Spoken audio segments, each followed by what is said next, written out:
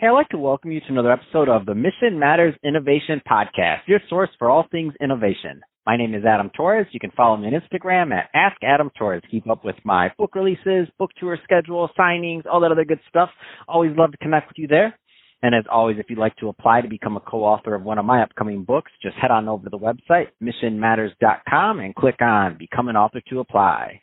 All right, today I have Guy Gadney on the line, and he's co-founder and CEO over at Charisma.ai. Guy, welcome to the show. Thank you, Adam. Really good to be here.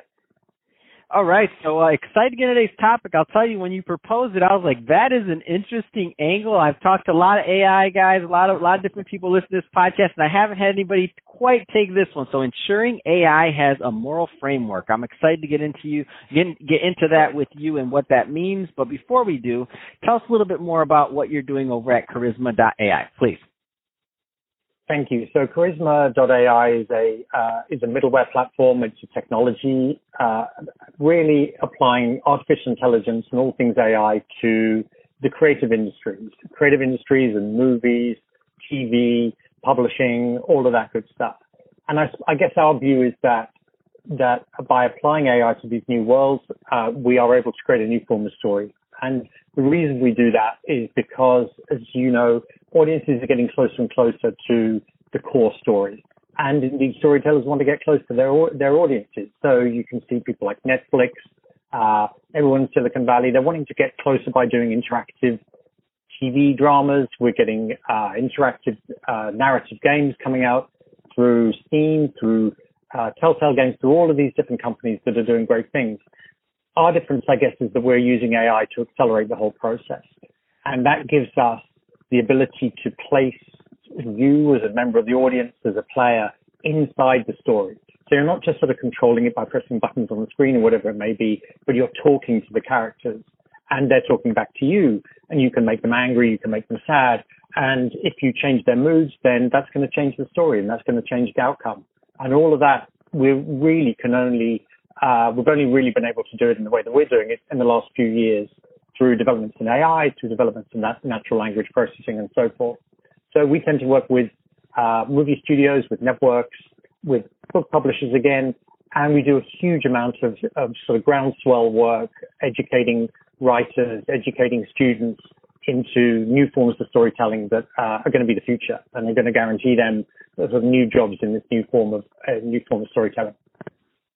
Man, this is so exciting. I love it, and I love what you're doing. And when you say getting closer to the story and kind of that immersive environment that's really taking place, it just excites me. And I can see myself, and even being in the media as long as I've been, I mean, I'm a baby, only 4 years full-time in the media. But that being said, it seems like things are moving so fast. It just blows my mind. It's moving incredibly fast. And I think the reason for that is because the technology is now there for these innovations. You know, it's taken a while for it, and indeed, you know, in some ways, in some elements of the technologies have been there for decades. In some ways, you know, these choose your own adventures and even the early CD-ROMs, they're experimenting with it. But to do it at scale and to have the creative input and the creative know-how how to use them, it's a bit like, you know, we've opened up a whole series of new paintbrushes for people, and the technology of these new paintbrushes, and we're just now getting to learn how to use them, and the audiences are loving them because they're seeing, you know, their franchises, whether it's Star Wars or Harry Potter or a new book or a new series that's just come on online. You know, they're seeing these stories in a new form, and they're loving it because they feel a part of it. And I think that's the sort of driving human element of all of these things. We want to feel close to the characters we love and part of the stories that we want to be a part of. Man, Guy, you're getting me all fired up. I'm like, man, I want to go make something right now. This is good. You're getting me all excited. Let's switch it up though. I do want to get into today's topic a little bit further. So now, I mean, within the context of, we know this is going to continue to move further, faster as it continues to do. I mean, technology there, as you just mentioned, and now it's becoming more and more scalable. I mean, let's get into it. So ensuring that AI now has a moral framework. Where do you want to start with that one? Well, I think I noticed this in my own career a lot. You know, over the last 15, 20 years, however long, when we were building websites or we were building mobile apps or we were building games, there was never really that a conversation about the morals of it, of how you're building your mobile app, right? They'll never ask about the philosophy of or the ethics of it. But with AI, there's something different in here that does prompt that question. And indeed, it comes up in all the pitches I do the whole time. You know, what's your ethical sort of workflow? What are your views on ethics and AI? And, you know, a lot of the AI academics that I talk to when we're doing a lot of our research and development, they've got an element of philosophy. They're studying philosophy again, which I think is fantastic. And the reason for it, I think, is a lot to do with the scale of it, the importance of it. You've got commentators from, from Elon Musk through Bill Gates, through all of the top tech folks having an opinion on ethics and AI. And, you know, these doomsday scenarios that come out around AI, yeah, a lot of it's Hollywood driven, but there's a small element of worry that I guess we all have about whether or not this new technology, which learns from itself in some way, could then become, you know, in a way sentient, and then we lead into those doomsday scenarios of AI taking over the world and so forth. So I think there's an element of nervousness and fear in quite a human way that's coming into it. I suppose what my interest is therefore who guides that moral framework. I love that philosophy's put in the place, but I do see that a lot of technology and AI that is being, I suppose, targeted at the creative industries is being developed with a very strong technical background and does not have the elements of human creativity, of storytelling that we need to make it appropriate for its audience. So there's a lot of visual effects software, for example, that's put in there, and it's very mechanical, and that's great, and it optimizes pipelines and does all that good stuff. But ultimately, if what it's creating is going to be seen on screen and seen on screen by people who are watching entertainment, there's got to be that other layer, which is more human, more emotional, because ultimately that's what we respond to when we go to the movies and watch a movie, or we're sitting down and watching a new series. So I think we've got to have a higher level of influence from the creative industries. I'd love to see the creative industries and the tech industries working a lot more closely together, and almost sort of yin-yang symbiotic relationship that goes on there. And indeed, sometimes I do think that it's these new developments and innovations can and should be led by the creative industry, by publishers and so forth. And I've written about this on a number of occasions, because of their ability to narrow down what it is to be human, what is a good story, and how those stories sort of draw us in. And that is a piece that I think is going to be very difficult to do if this problem is approached solely from a technical perspective. And I definitely agree with you. And I can't wrap my mind doesn't go that far to the doomsdayers. I can't get my head around that one yet. It's a little far out. I can't picture that yet. Not saying they're wrong, not saying they're right. I just personally can't picture that yet. But what I can picture, and where we're at right now, and where I see this kind of like apex, if you will, I remember when I was growing up, we had, if there was a video game, maybe Grand Theft Auto or something. There you go. That was like, there was this big conversation around, should we allow like video games? It's violent. What does that do to our youth?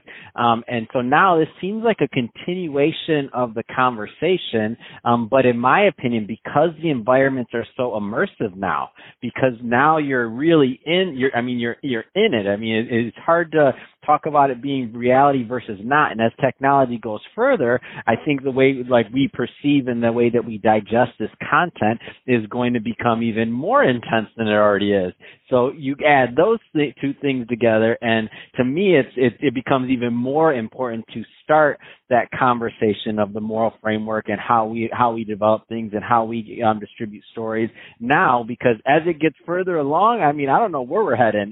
It could be really good, but then again, there could be, if we're not taking these things into account now, there could also be some backlash or some negative consequence to that.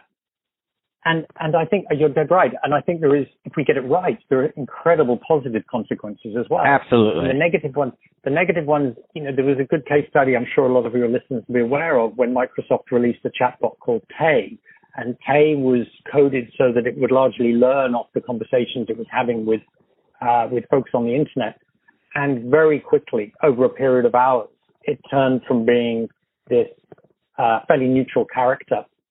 And remembering that, that what we're doing here is also constructing bits of technology that are made to look or feel human, right? So it is important. We're not just creating technology for technology's sake. We're creating experiences that are made to look human in a slightly sort of, Westworld type way. So when Tay went out of control like that and had to be shut down, there was a real sense, I think, that there needs to be some form of framework around it that makes sense and doesn't overregulate in any way, but just gives people a guide to what should be there. And as I said, my view quite strongly is that, there are these sorts of frameworks have been put in place for many years by book publishers who, of course, will choose what to publish and what not to publish, by TV networks who will choose what to put on and what not to put on, and have that guardianship around how these sorts of projects develop. And ultimately, as I said, I think I see it in a really positive light. I think you're going to get far faster development, much faster innovation, and much better products if you have that creative input into the tech framework very early on and are starting to think about it. So we spend a lot of time thinking about that. We put it into Charisma. We research to make sure, for example, that our data sets are well curated and can't go off, skew off into strange areas. And we consider it. And I think ultimately that's always going to be the first step. First step is not to solve the whole thing in one chunk. It's to start by considering these topics, think about them, and thereby we find a better way through. Man, that's awesome. So, Guy, if somebody's listening to this and they want to learn more about Charisma.ai, what's the best way for them to reach out and to connect with you and your team? Well, the clue's in the name. That's our URL. So the website is at Charisma.ai. We recently launched our app as well, which is a series of interactive graphic novels, which we have built with the platform and we'll publish ourselves because we want to showcase what we think are the best executions of this stuff.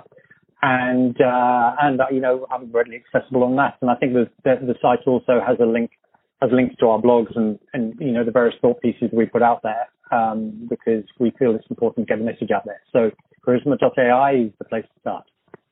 Fantastic. Well, Guy, really appreciate you coming on the show today and sharing more about all the great things you're doing over at Charisma.ai, and also facilitating and keeping that discussion going, which is an important one. Talking about AI and the moral framework around its development. So all great stuff there. And to the audience, as always, thank you for tuning in. Hope you got a lot of value out of this. If you did, don't forget to subscribe to the podcast, leave a review on the Apple iTunes Store. And if you're watching this on our YouTube channel, Mission Matters Innovation, definitely give us a subscribe there, but also leave us some comments in the video. Love to know what kind of projects and things that you're working on. And Guy, thanks again for coming on the show. It's been fun. Pleasure. Thank you so much.